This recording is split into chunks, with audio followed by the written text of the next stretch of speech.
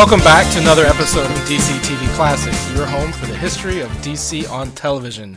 I am one of your hosts, Keith Chow. Thank you for joining us for another episode of our wonderful little podcast. Once again, I am joined by my lovely co-hosts, Desiree Rodriguez. Hey, Desiree.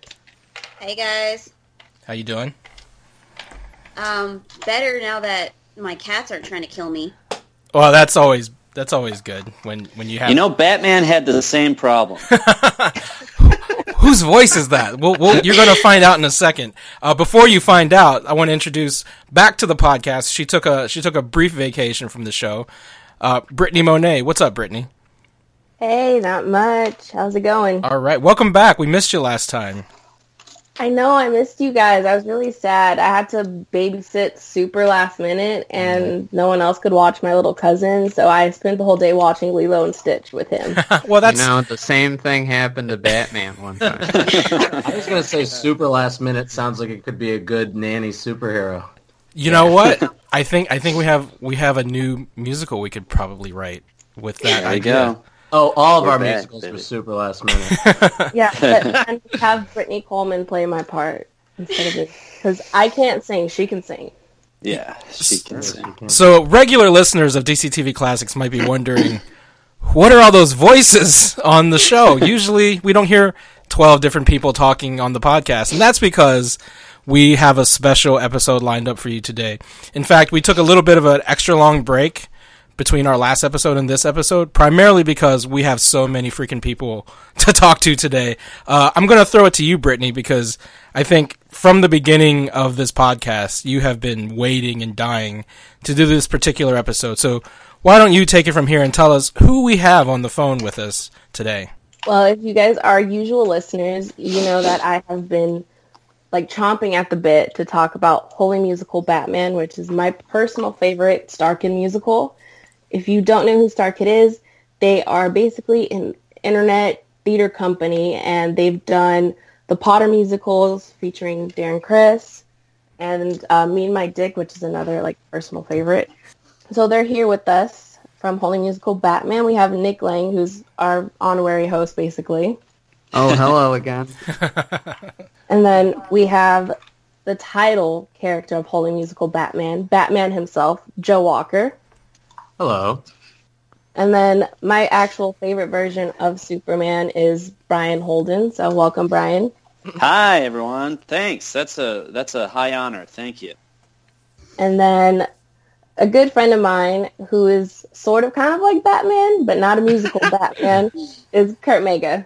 Yes, I am not part of StarKid, but I am a fan of StarKid. I love Batman, and I love the people who made it, so I'm just here to talk about how much I like your guys' stuff. So I'm just a fan, guys. Kurt, did you never sing as Batman? Have you never has sung as Batman? No, that's never been a thing I've done in any kind of comedic capacity, so I feel like I find that ironic. I have much to learn. So fans of DC TV Classics might want to look up, and if you know this podcast, you probably already know this video because it was a pretty popular one on YouTube. Kurt does a pretty good Christian Bale Batman voice, And my connection goes to Joe Moses.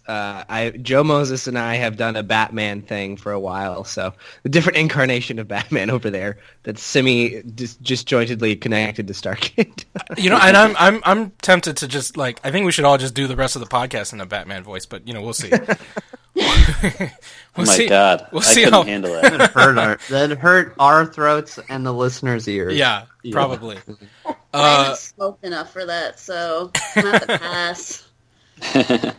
The reason why we wanted to finally do this Holy Musical Batman episode is because this week, finally, the Supergirl Flash crossover is happening, in which the rest of the podcasts are going to get together and do their own musical crossover. So Supergirl Radio and the Flash podcasts are doing a live streamed podcast, I believe, right after the Flash shows up this week.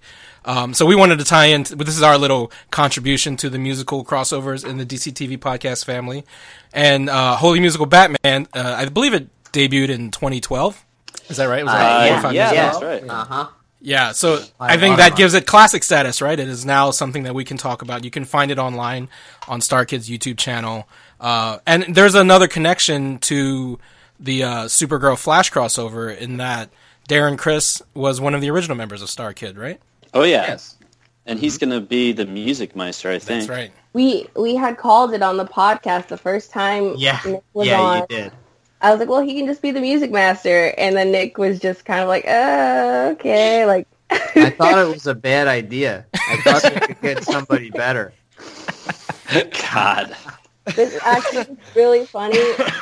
My friend Val messaged me and she was like, I know you guys are going to have like StarKid on and tie in with the Music Master episode. And she was just like, well, why didn't they cast Brian Bolden? Because he's a villain all the time, which I thought was really funny.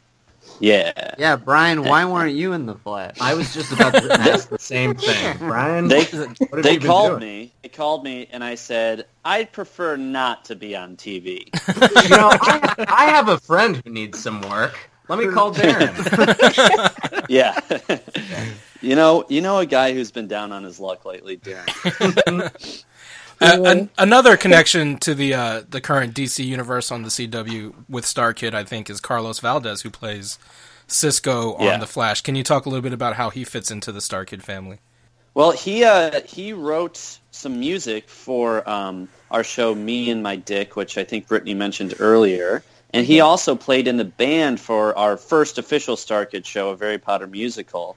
And he's just like tremendously talented. He also did, like, at the end of Twisted, we had a pop track of one of the songs, kind of like in that Disney style. Twisted is another musical that we did, sort of parodying a lot of Disney properties.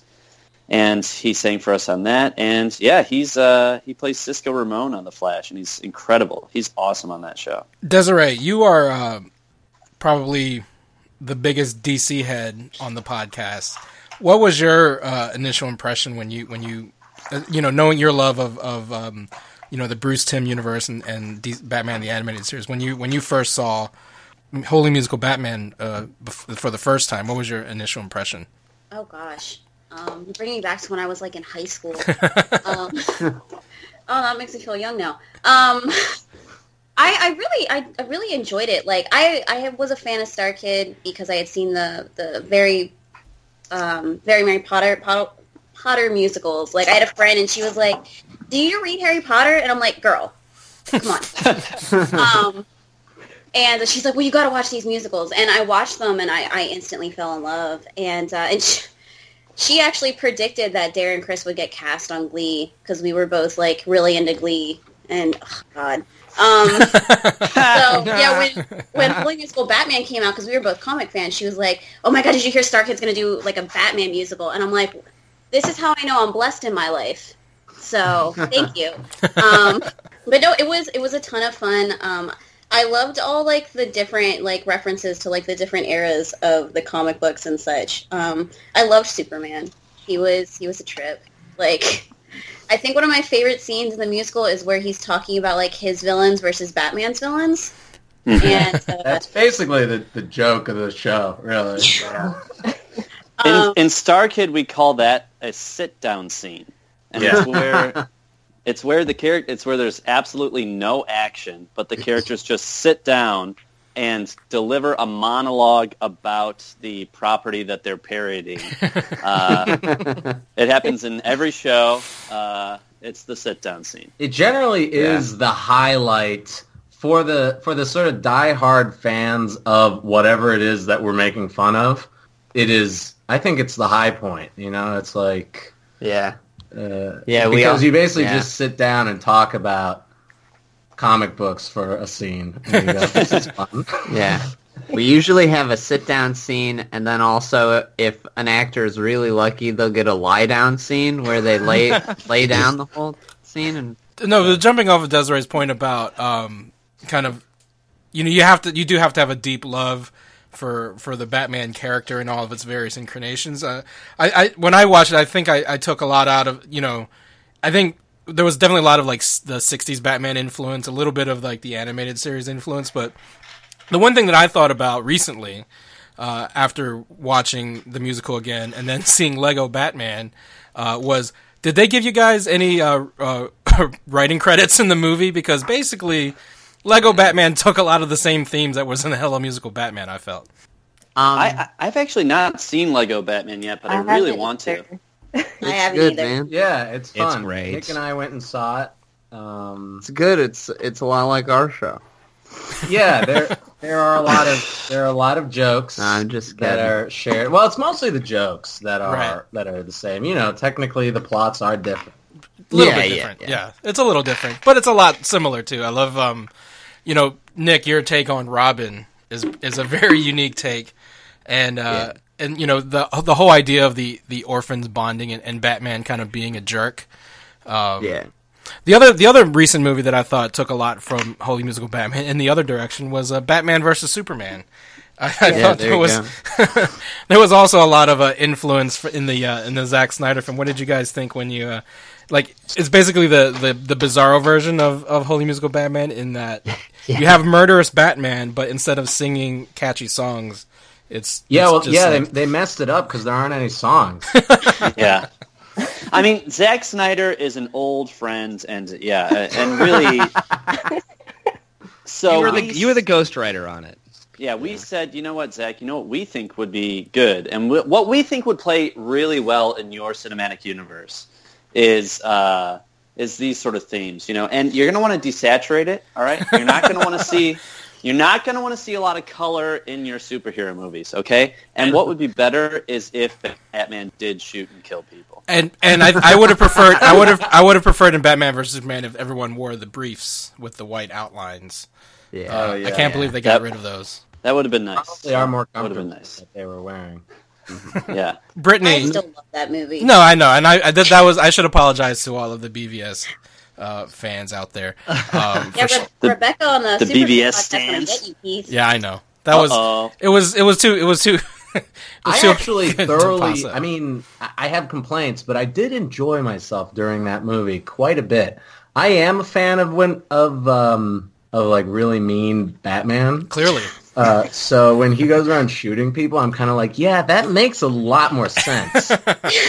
Seeing as that he's just a person and not a god. Sure. Yeah. No. No. There is a scene in like Teen Titans Year One where he just kind of like smacks Dick Grayson across the face. Like it's really sad. Like it's really sad and kind of mean. Like I think one of the weird things I have with that movie is that, unlike, has anybody here seen Logan? Yeah. Not yet. Which is so brutal and violent, but like it kind of goes, yes, this is the movie we're doing, whereas Batman vs. Superman is like brutal and violent, but still like PG-13. So it's like this weird thing of like, hey, it's still a movie you can bring kids to, but it's just like, dear God, what did they... And so it's like a weird thing where they don't go all the way, but it also, I don't know. The extended version is actually rated R. Yeah, that's true. I haven't put myself through it again. Well, one of my favorite gags from Holy Musical Batman, really it's just one of the gags I saw most recently, because whatever I see most recently is my favorite gag. There's a scene when Batman and Robin first hit the streets, and it's a song.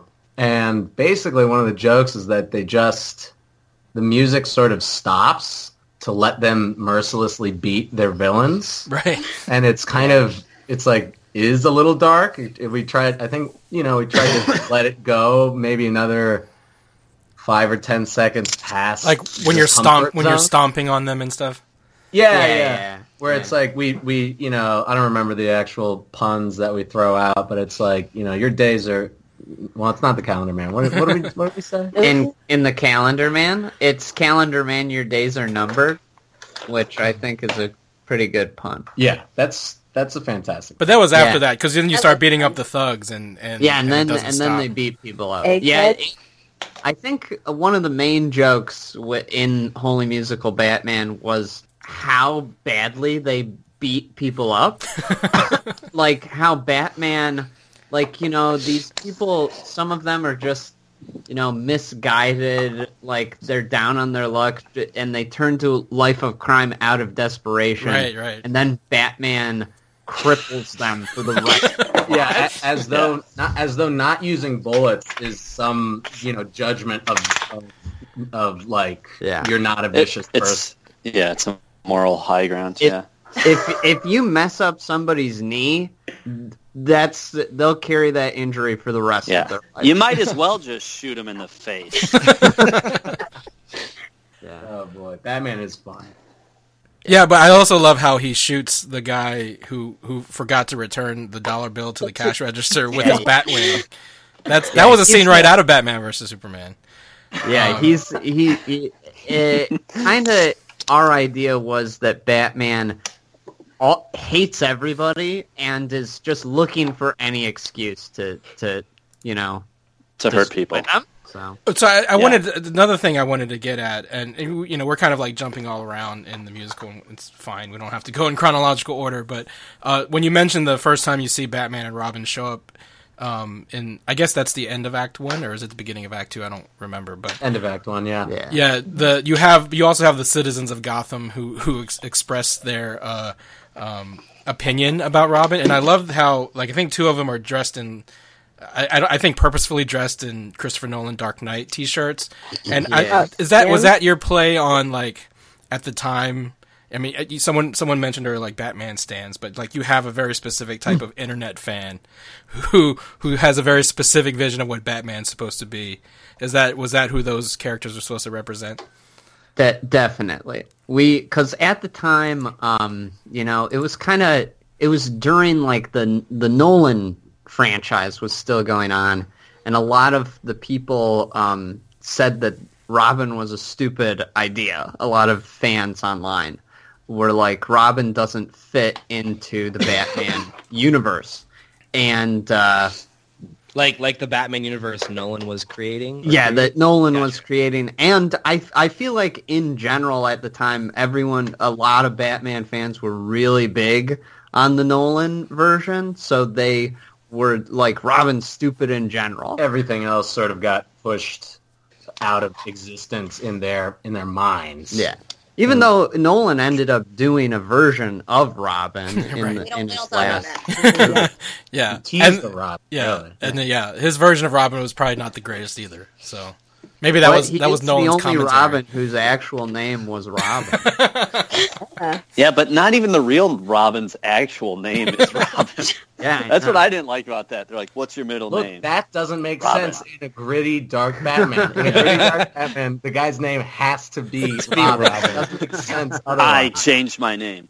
Wait, what's your social security number? Hey, these numbers, when applied to the alphabet, spell Boy Wonder. They saw Dick Grayson. Wait, what's that? Yeah. Or if he could have just called him my name is Richard Todd Drake or something. If they were going to blend them all together. The movie is John Blake, which is so close to Tim Drake. It's why not? Well, he was basically this weird combination of the three dude Robins, because he was a police officer like Dick was, and then he was an orphan like Jason Todd who grew up on the streets or whatever, and then he figured out who Batman was just by seeing him one time, like Tim Drake. Right. They could have just picked one. There's been 5 Robins. I like that they turned them all into one guy. Yeah. What do you guys think of the potential theoretical Nightwing film directed by Chris McKay, the director of the Batman film, or the Lego Batman film?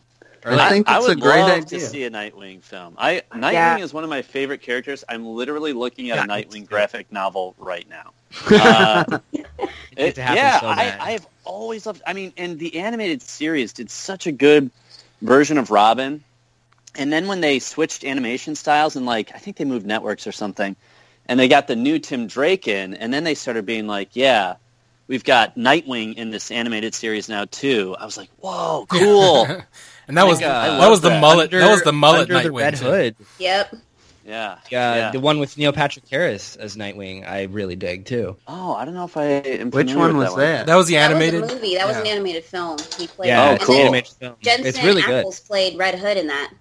Oh. Yeah. Oh, was that the Under the Red Hood that they made? Yeah, and it's because of that movie that fans are like, Jensen Ackles should play Jason Todd in the movies, and I'm like, he's 40-something, and he's gonna just perish on Supernatural. Let him live. Yeah, Supernatural has another 10 seasons to film, so I don't think. If you guys haven't seen Batman and the Red Hood, it's really good. I highly recommend. It is really good. Well, Desiree, right. you are on top of being a BVS stan, you are probably the world's leading expert on all things Robin. So what was your write a book one day? How would you rank Nick's Nick's version of Robin alongside all of the classic Robins that you love so dearly? Now I feel like I'm on the spot. Don't worry about it. You can say he's the worst one. You can choose whether it's a ton of fun. Like, I liked how there was a certain affection for the Robin character. Like, there was obviously, because it's satire, there was a lot of poking fun at the character, but it didn't feel mean. Which I enjoy because, the classic Robin with his little green, not panties. It's a weird costume. It didn't age well, but he is an important part of the Batman mythology. So I liked that was kind of acknowledged. He's his partner, and it's weird, but it's cool too. He needs to be there. Robin is a character that needs to be with Batman because otherwise he's just a rich, cranky guy that needs to go to therapy. If you remove the family aspect. Right. There's not a lot left to him. Well, I do appreciate that in the musical too. That as much as you were making fun of the relationship between Bruce and Dick, but there was like Desiree said, there was an underlying kind of affection for that relationship too, wasn't there?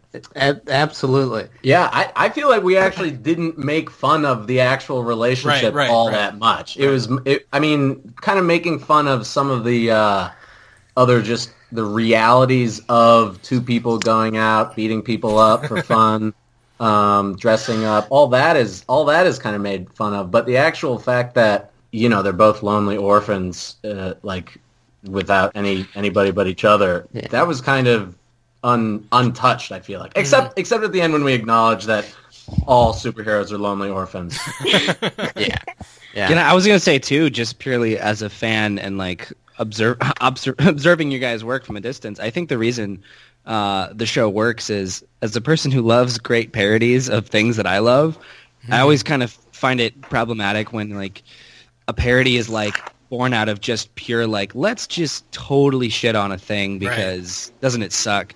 And it feels like, although you guys definitely point out the more problematic things, it did come from a place of a deep appreciation and enjoyment of what these stories are.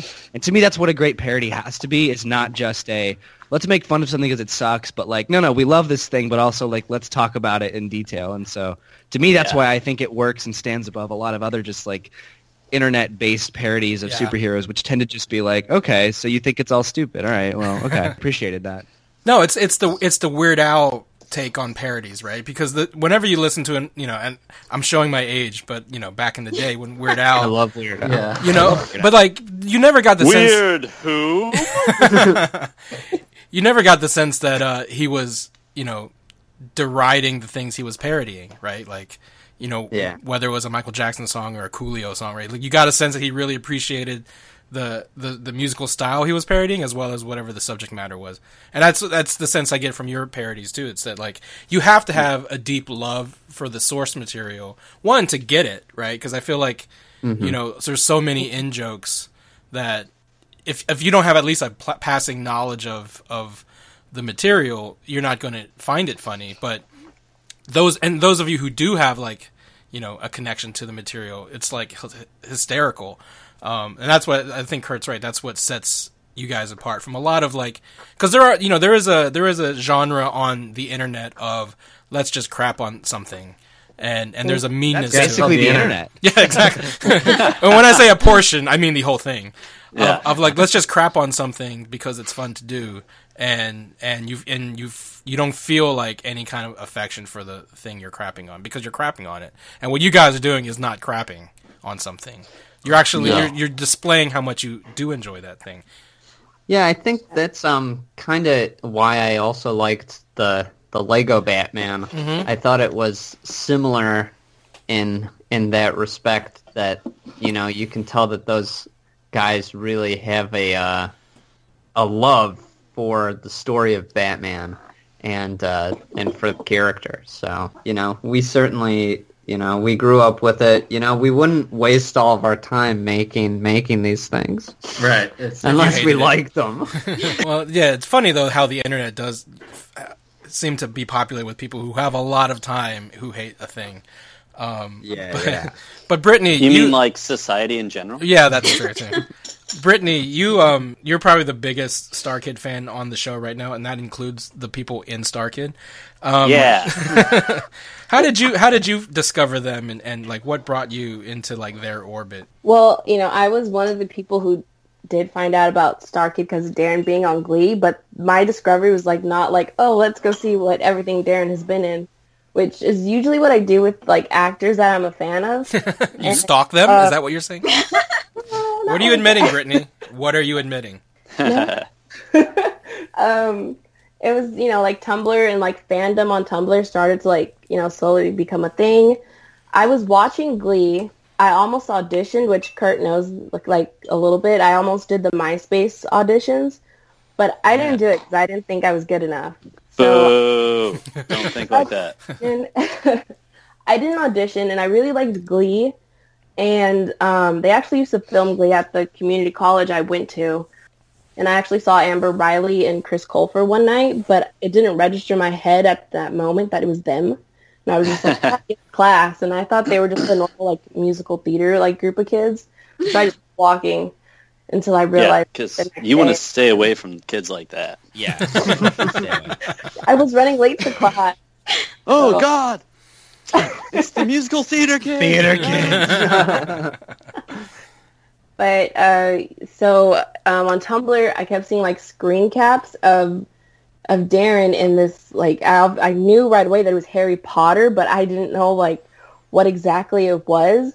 And so I, went to YouTube and looked it up, and I watched a Harry Potter musical in one night. The next night, I watched a Harry Potter sequel, and I loved it so much that I was like, okay, I'm going to watch their other show, Me and My Dick, and that one, at the time, ended up being my favorite show. And watching them made me really, like, regret not auditioning for Glee and just, like, giving up on what I wanted to do. And so the following, like, fall semester, I actually registered to, like, get back into theater and acting at my school. And then I went to the Starship screening in LA, and I met everyone here. All at once. Yeah, it was fun. That's what I was getting at. The story was inspirational and everything. I just want to know, when did the stalking start? That was the point of the question. Then. Well, I just want to apologize for encouraging you to get back into theater. Yeah. You made me realize we have a lot to atone for. Well, my connection to you guys started with just working with Darren on set. And he was literally writing Starship. He was doing the music for it. And he was on set, and he was like, hey, you like musical theater, right? Because we've been talking about shows. And I was like, yeah. And he's like, oh, I'm writing this music. Come listen to, like, a song. And he played Beauty. And I was like, this is cool. So I kind of found it accidentally, but then realized that friends of mine had already been watching the Harry Potter musical and been, like, huge fans of it. And I was like, oh, this is the thing they were talking about. So, yeah, kind of came to it in a very personal way. I definitely forget, Kurt, that's how we know you, that you came into our lives kind of through Darren and that group first. I met you the first time I saw you were like, wait, did you do that concert in Chicago? The one on tour? Yeah, the tour, the Glee tour. Yes. Yeah, that was fun. I saw you. That's where I met. Gigantic, 100,000 person arena. Just crazy. Doing a little stadium tour. That's all. Yeah. Oh yeah, I saw you on that stadium tour. But yeah, that's like, and so I remember. I think I guess it came out in 2012. So I had already gotten to know some of you guys, and so. Yeah, when it came out, I remember sitting on my couch and going like, "Wait, they did one about Batman?" Right. I was like, "Oh my god, this is everything." So that's fun. Because Kurt, you would consider yourself like a huge Batman fan. Yeah, this is gonna get me in hot water with people, but I am a huge Batman fan, pretty much exclusively from the cinematic side of things. In so much as a kid, I never read comics, and I'm not proud of that, and I've started to get into it. It's fine, but like you're in a safe space right now, Kurt. It's all good. I just never. I don't know why. It was never a thing I had access to or even knew much about. But growing up as a kid, my favorite thing ever was the Adam West Batman show, and I watched it religiously every single day. Yeah. I got in trouble because I'd acted out with friends and students in the nursery, and I Didn't know the difference between playing and reality. I wanted absolute commitment to the characters. So I've been always a fan of Batman. Listen, Kurt, put that fake shark away. Yeah. So yes, I am a diehard Batman fan since being a very little child. Who here actually read Batman comics under the age of 12? Yeah, that's... Well, I don't know. Desiree is a pretty hardcore comic person. Although you've said this before. You came to comics fairly late, too, in terms of your gateway. I think you talked about this on the David Walker episode. Your gateway was the animated series. Yeah, Teen Titans and like X-Men Evolution. I mean, I read comics. I read like manga when I was in middle school. So about right, no, 12, but 13. Batman comics. Right. But yeah, Batman comics I didn't start reading until probably high school. When I was maybe 14, 15. That was the same with me. I don't think I got into Batman comics until I discovered I think I read Watchmen in my freshman year of high school, and then I was like, wait a minute, I like superhero comics, I think. And then I sort of worked backwards at it. The only actual comic book I ever picked up as a child was Spider-Man comics. Yeah. I mean, I'm probably in the same boat. I might be the oldest person on the podcast right now, but when I was a little kid, I didn't really read comics regularly. I grew up in a town that didn't have a comic book shop. You had to buy comics off of like a newsstand, and I read like G.I. Joe comics. What's that? Yeah, exactly. What the hell is a newsstand? I read G.I. Joe comics as a kid. I actually preferred G.I. Joe comics to the cartoon as a little kid. But my exposure to Batman was like Kurt's. I watched the Batman 66 show in reruns. I'm not that old. It was, but I did watch. TV Land played it every day at 4:00. Right. They played 2 episodes back to back. Mm-hmm.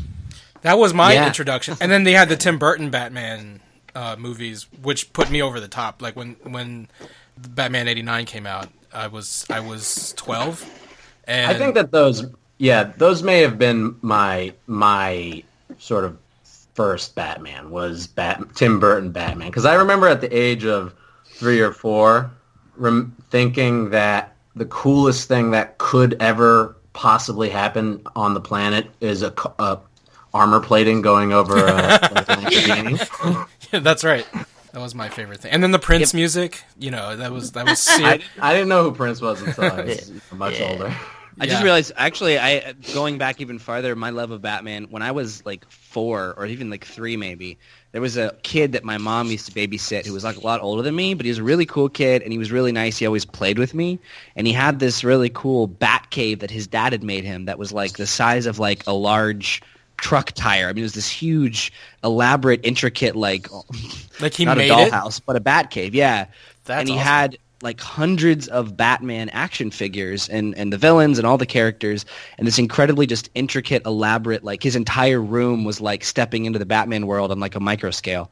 And I remember as a kid, like him like being like, you want to play Batman, and just like going into his room and just like being like, this is the coolest fantasy escape world I've ever been to. And so I think that was actually my first introduction to it, was like Batman through action figures. Mm-hmm. And then that translated into like being able to watch stuff, as I started to like grow up and whatnot. But so maybe action figures are actually my first introduction of Batman. That's cool. That's cool too. I mean, I always say action figures is my fandom. Like, I'm not really a comic book reader or a movie watcher or a TV show.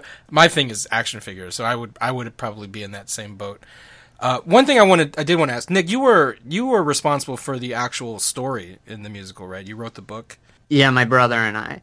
Was there a particular reason why because essentially it was a commentary on the DC universe. You had Superman and you had various Justice League cameos throughout. But why do you think Batman as a character was the hook into telling that story? Was that always the case going in? Will you ever revisit the DC universe from a different lens? Well, actually, for me growing up, like I did grow up reading comic books from a very young age, and when I was a kid, is when kind of in the 90s when all of the superheroes were ending. Like Batman got his back broken, and there was the whole Nightfall. Superman got killed. Spider-Man was a clone. Wolverine got his adamantium pulled out. That was a crazy It was like a crazy time when they were like, uh-oh, we got to sell comics. Kill all the heroes. And, which hasn't changed in the last 20 years, but yeah. No, now they all just fight each other. Yeah, now they fight each other. Yeah, that's the big thing. Or they fight themselves. Or they fight themselves. There you go. Yeah, so, like, and around that time, you know, the Batman movies were coming out, the Tim Burton ones, and the animated show started. Mm-hmm. So just in my mind, Batman was the main hero. I was like, Batman is the king of all superheroes. It was just, you know, cemented in my brain that the real superhero is Batman. Everybody else spins out from Batman.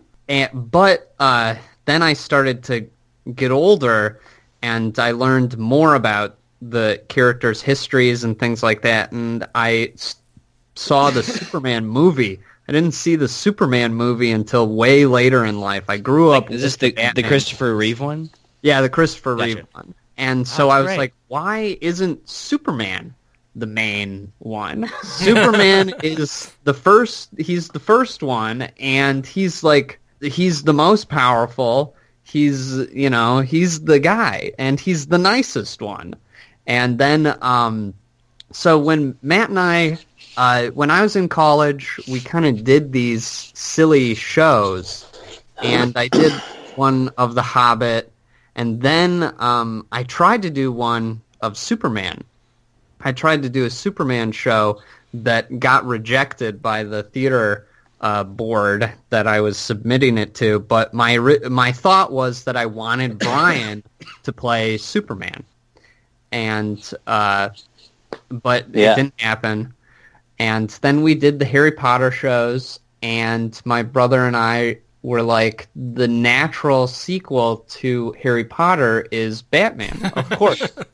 And that makes sense. So we were trying to like crack a Batman story for a long time. It's like my brother and I, most of what we do for fun is make up movies of things, and we've made up I don't know how many movies of Batman throughout our lives.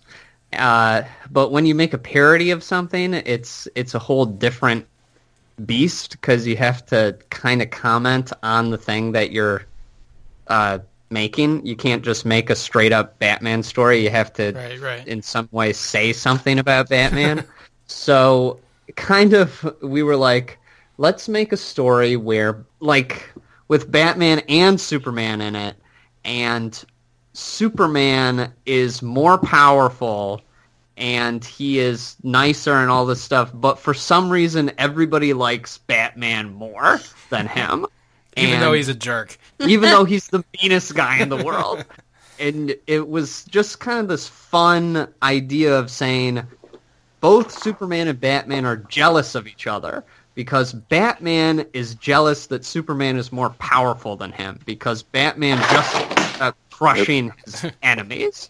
And Superman is jealous of Batman because Batman is more popular than he is and better liked. And Superman's trying to always be nice to people. And he's like, why don't people like me? Why do they like this jerk?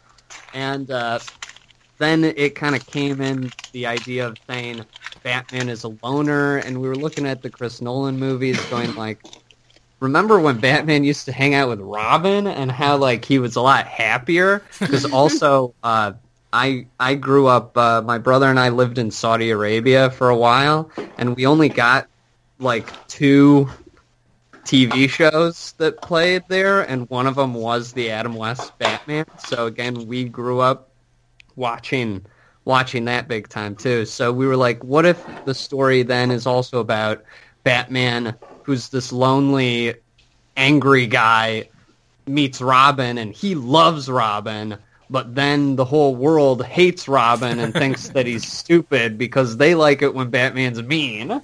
And so it kind of, the story kind of came from there. Well, I love Holy Musical Batman. Can I say, too, something that you just said, which I think really strikes a chord, is that between like that and even like the Lego Batman movie, I find it interesting that after the kind of just incarnation of Batman in the last 8 years of being so heavy and so dark, that like there's actually more that can be like gleaned from like of what Batman is and what it means from comedy sometimes than just like the incessant like darkness and violence. I mean, again, sometimes that's fine, but like I just find it interesting that both between your show and between Lego Batman, I find much more like of an interesting commentary on what it is than I've even gotten from like the really introspective dark Batmans that are like supposed to be all about deeper meaning. So that's the cool thing about comedy. I think it lets you say a little bit more sometimes. And Desiree, you've written about this a lot on the internet, and just the idea of like the whole family notion and that aspect of the Batman mythos is what tends to be missing in like adaptations, but is actually a core tenet to the comics. Is Batman? Yes, he's a loner, but he's surrounded himself with all of these people, right, Desiree? He's like the worst loner in the world. Like the only other person who's a worse loner than him that has a reputation for being a loner is like Wolverine. Like, Yeah, like they're he's both part of they the both team. have these. Yeah, exactly. Yeah, it's interesting because they both have these reputations for being like these ultra masculine, lone wolf, like, male power fantasies, but really like and there have been stories in their canon that have definitely reinforced that. The 90s were a dark time. But then like you think about it, and for me like the most interesting aspect of DC Comics has always, or at least one of them, has always been like the theme of legacy and family and how they've built it up over time. So, you have Bruce who lost his family, and the only family he had growing up was essentially Alfred.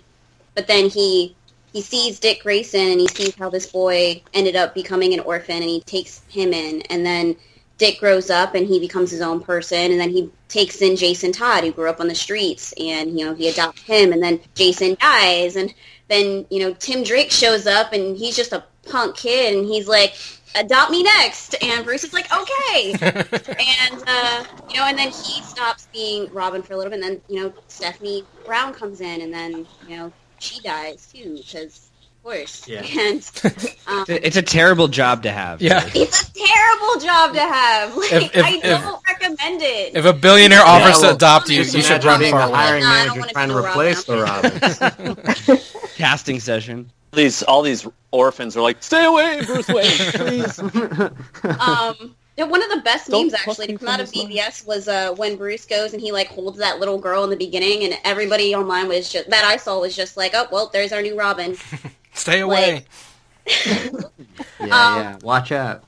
But yeah, like for me, like and I have written about this because it's an interesting theme. I feel because like it doesn't just exist with Batman; it exists with like Superman.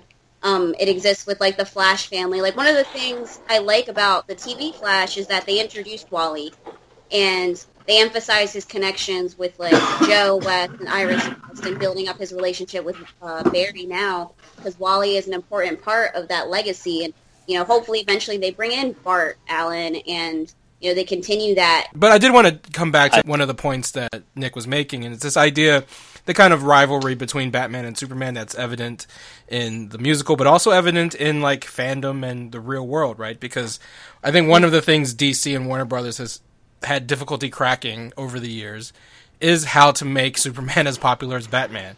Part of the whole reason they inserted Ben Affleck into what was ostensibly a Man of Steel sequel is because they were like, Superman can't do a movie by himself. Let's throw Batman in there, and that's kind of like how DC is, has been viewing the whole Batman Superman thing. Is that like Batman is clearly the most popular of all of the superheroes.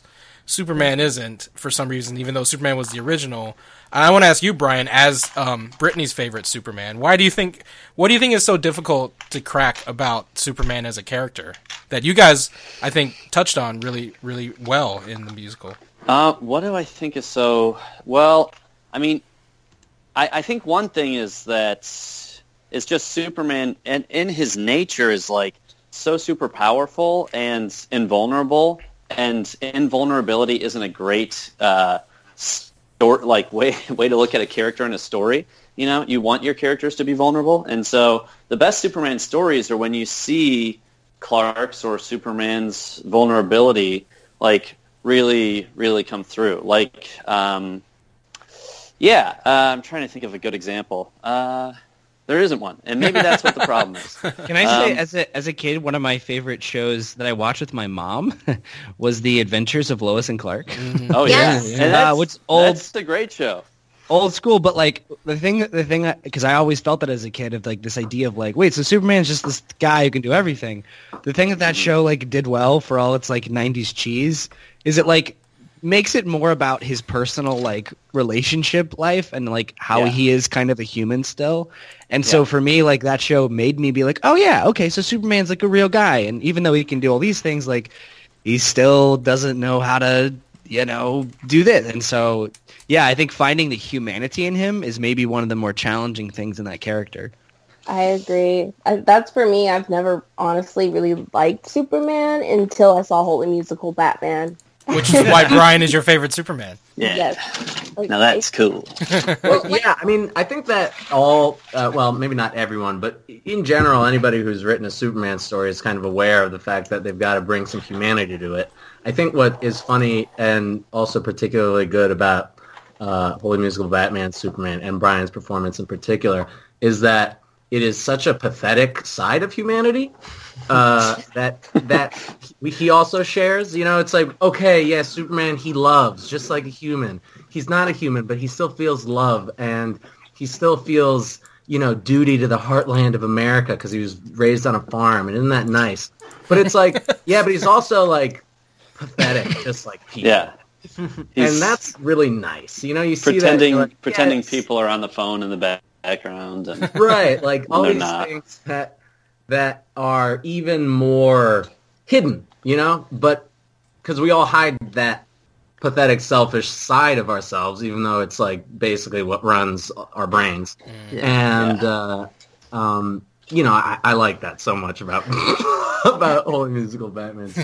That's why sometimes like the old, like in the Justice League cartoon, the Flash in that show is awesome because they play with the humor of the Flash. They're like, this guy is a doofus, and he's dumb, and he like uses his powers for silly things, like pretending to be Santa for a day. Like that's fun. It's like you gotta play with like these characters being funny and being stupid in comedy in particular is like it is a good way to say to the audience, like, look at this character and like how they struggle with basic things like whether or not they have friends, or it's just a good way to debase any character, and it works particularly well on Superman, who can only be debased when he's around a green rock. Yeah. Or technically magic, but they don't use it that often. So my jersey came out there for a second. It's interesting because I really, really love Superman. Like, I love the character, and it's like you said. It's hard to make him interesting because everybody just sees like he can punch things really, really, really hard, and basically nothing hurts him. But that's what there's some stories like Superman All Seasons is one. Up and Away, which was a mini story in Action Comics and Superman Comics, is another great story because he lost his powers for a year. And what I loved about it was that it didn't change who he was. Like, even Clark Kent or Superman, and I think you saw this in Lois and Clark too, he always wants to help people however he can. Mm-hmm.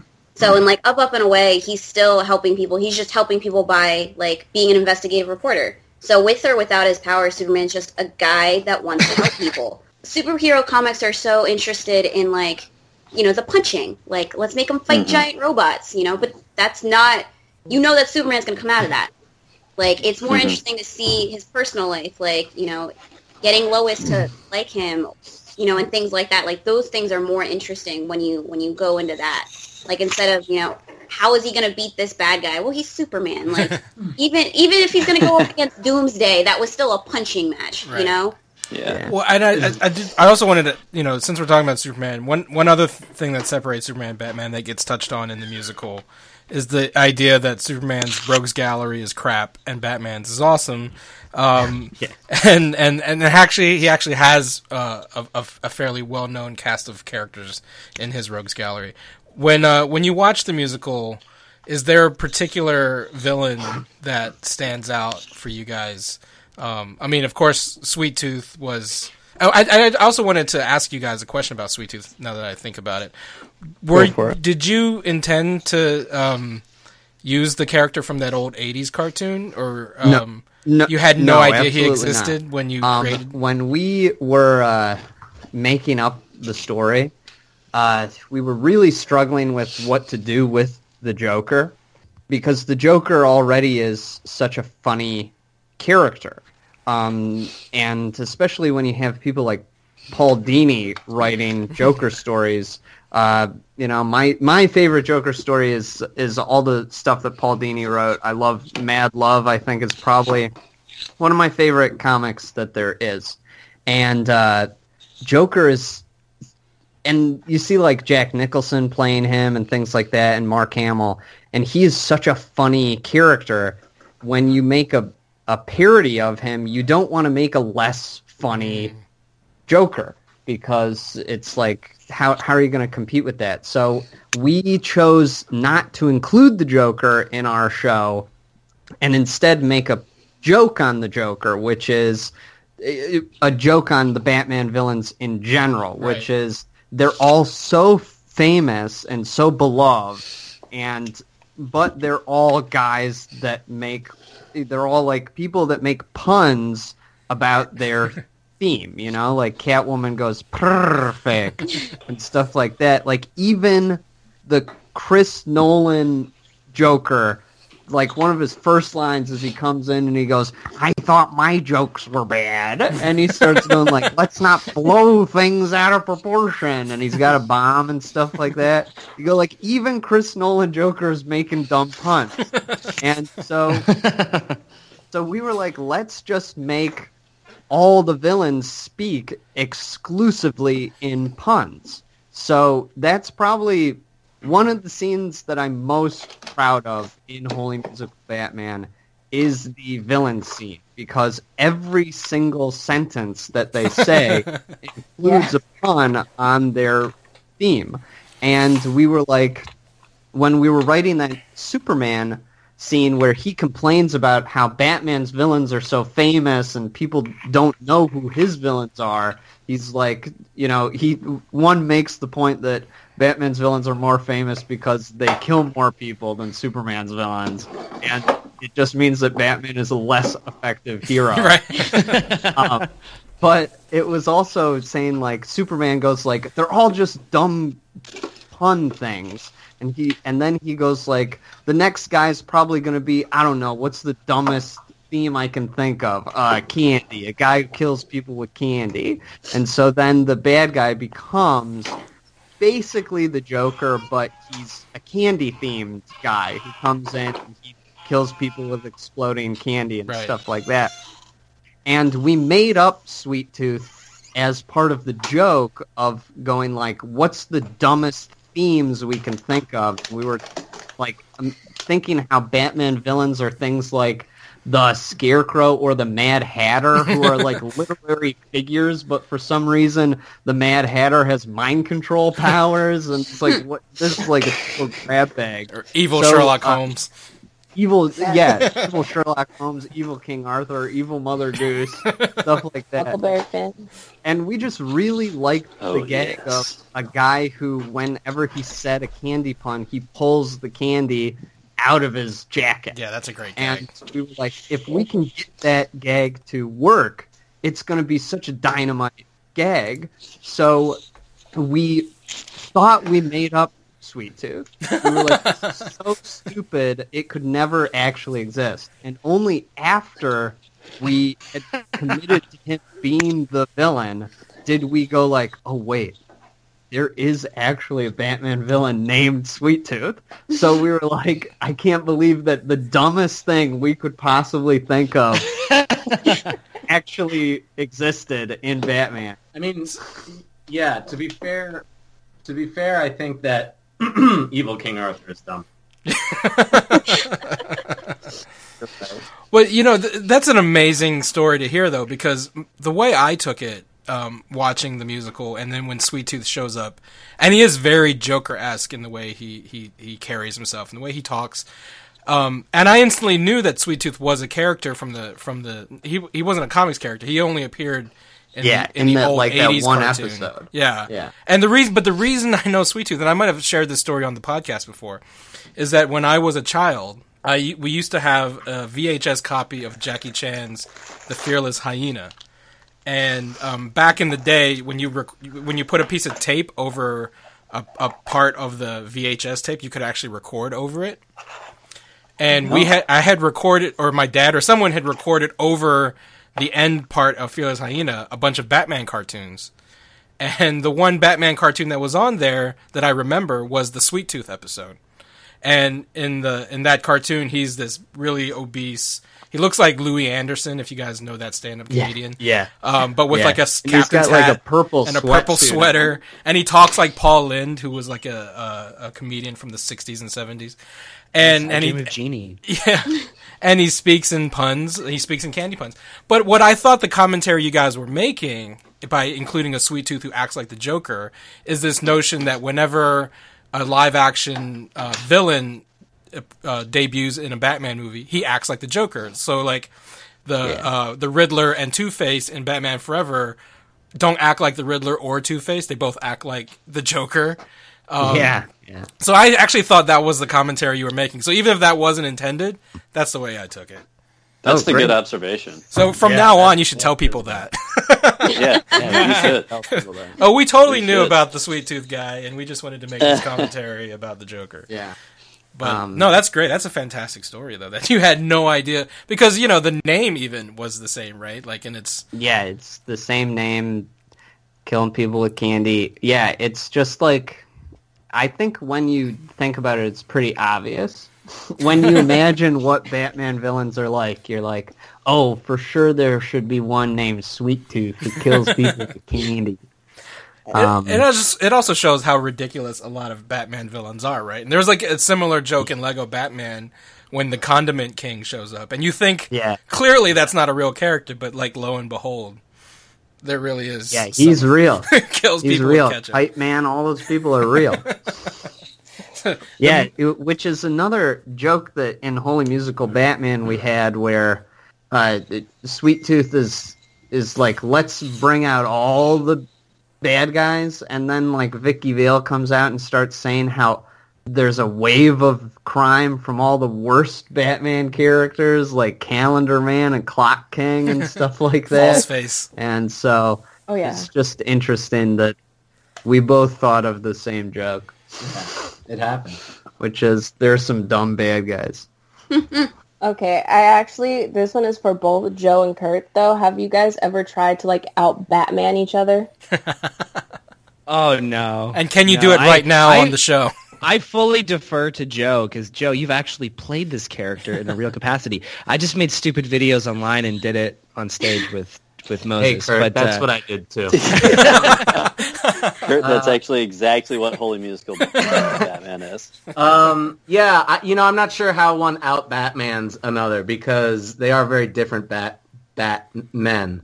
Honestly, the version that I was doing for a little while was just more of a commentary on Christian Bale's specific take on it. Yeah. But I feel like your take was just more of a not broad, but it felt like you created something a little bit more original, whereas mine was, I think, just making fun of his voice is basically where I started. I did sort of try to make. I look at my Batman as kind of a Frankenstein Batman, because the show itself takes that approach to different eras and styles of Batman stories and comics, and it's sort of all synthesized by the existence of the show itself. So, there are scenes where it was, more of a Michael Keaton Batman, and there's scenes where it's a little bit more of a, 60s Batman, and thank God for Chris Allen's Michael Caine impression. Otherwise, yeah, to join us actually, but he had oral surgery, so he couldn't make it for the podcast. That's if he, but he could only as long as he only does it in a Michael Caine voice. I think is the only way. Because he's got a killer Michael Caine. That was amazing. It's so good. It's funny. And again, that's why I was saying, like, I appreciate what you guys did with it because it felt like you weren't just ripping on like one thing or one. You kind of took the character as a whole and made it something very different and original, and I think made it more like relatable because it wasn't just like, oh, this is making fun of a particular thing. So I really like what you did with it, Joe, and thank you. My only regret is that you guys did it before Dark Knight Rises came out, because otherwise I would love to hear your take on Tom Hardy Bane, because I think his character was perfectly tailored for your show. Yes. Yeah. I don't even. Yeah, it'd be a whole new wrinkle. Yeah. Joe Moses does a great Bane. Oh, really? So Yeah. Maybe Nick, you got to go back and do a sequel, just to have a Bane. We were talking about a sequel called The Dark Knight Reprises. Oh, you mentioned that on the last podcast you were on, I think. Yeah, I talked about Oh, that. that's so Is Crapface still the the bad guy was going to be a guy named Crapface. Love Crapface. Who is kind of like Clayface, but he has crap for a face. Again, as long as you incorporate Bane. He was kind of like Bane. He ended up being like Bane because we made it up like right after we saw that movie. So, he was kind of like Bane, but he didn't sound like Bane or do anything. You just need, but that's the whole point. It would be stupid without. You have to have the voice. You can't not have the voice. Crapface's voice is a lot more like the Bug from Men in Black. Yeah, he sounds like, I'm Crapface. I'm Crapface, Batman. Yeah, Chris Allen is a very good Crapface. And he made crap puns. Oh. No, Lego Batman did Tom Hardy Bane. Did they? Was there a Bane? Yeah. Oh, that's Bane right. That's right. But he looked like comic Bane with a big puffy jacket, right? Yeah, he kind of had the comic Bane face. He had the big puffy jacket, and he had Tom Hardy voice. Yeah, I thought that was pretty funny. Yeah, he was cute. I wanted, for those who are in Holy Musical Batman, how Hogwarts house would you sort your character into? Ooh, that's a good question. We should have led with that question. Oh, I think Superman's probably a Hufflepuff because Yeah. he's a little lame and just wants to be How dare friends. you? I'm a Hufflepuff. Hey, Hufflepuffs aren't lame. In my opinion, they are. Well, thanks. I mean, Batman's a Slytherin, right? That's got to be. No, he's the No? good guy. Did you Wait. watch Holy Musical Batman? No, I'm just kidding. I think that I don't know. One sec. Come back to me. What about Robin? I think that Robin is definitely a Ravenclaw because that's the bird-themed house. But also, That's all that matters. Yeah, I think he's kind of a Ravenclaw. He's a very thoughtful young boy. Especially your take. I feel like your take on Robin was like... Yeah, our take on Robin was we wanted him to be like Batman in that he had such a rage inside of his body from seeing his parents being murdered, and but he was very methodical about letting it out, except when he started to bash villains' heads in.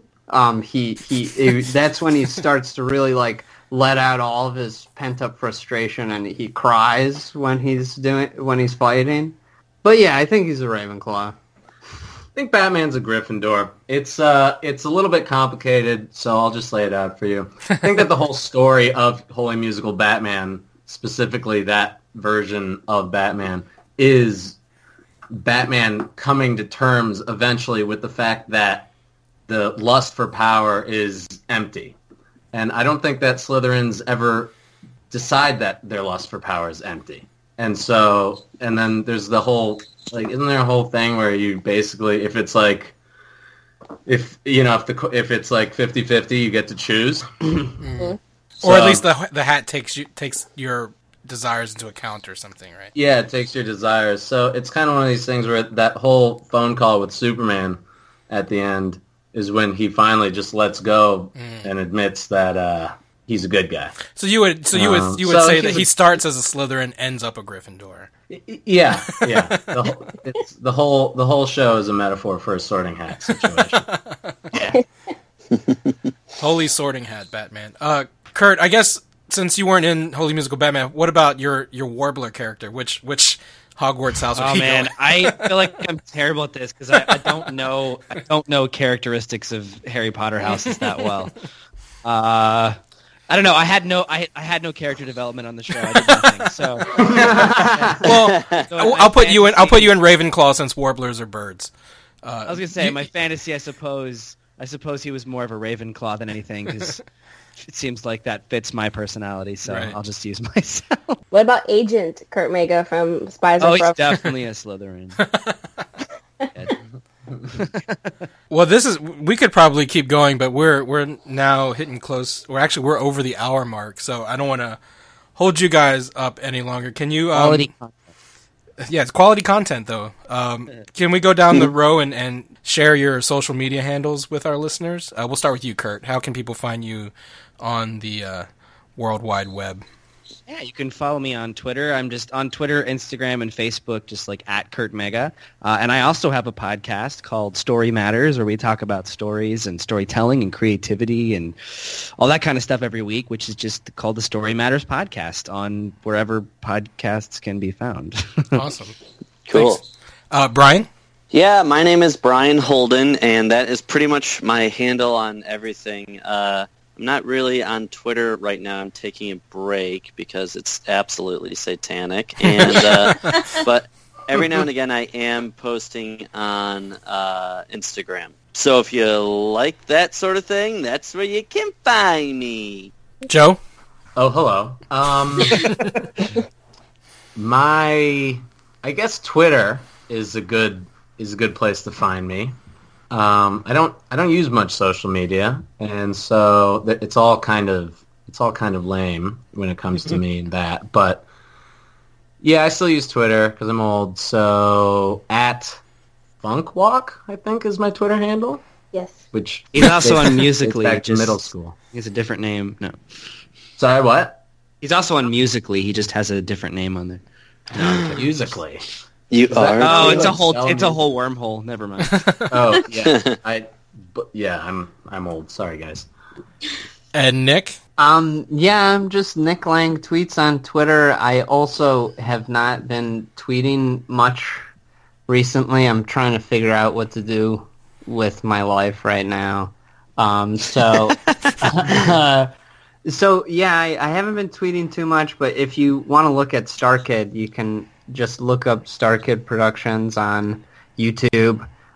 If you search Holy Musical Batman, you should be able to find the musical Holy Musical Batman. It's on Twitter as well as @Team StarKid. And how about you, Brittany? Where can folks find you?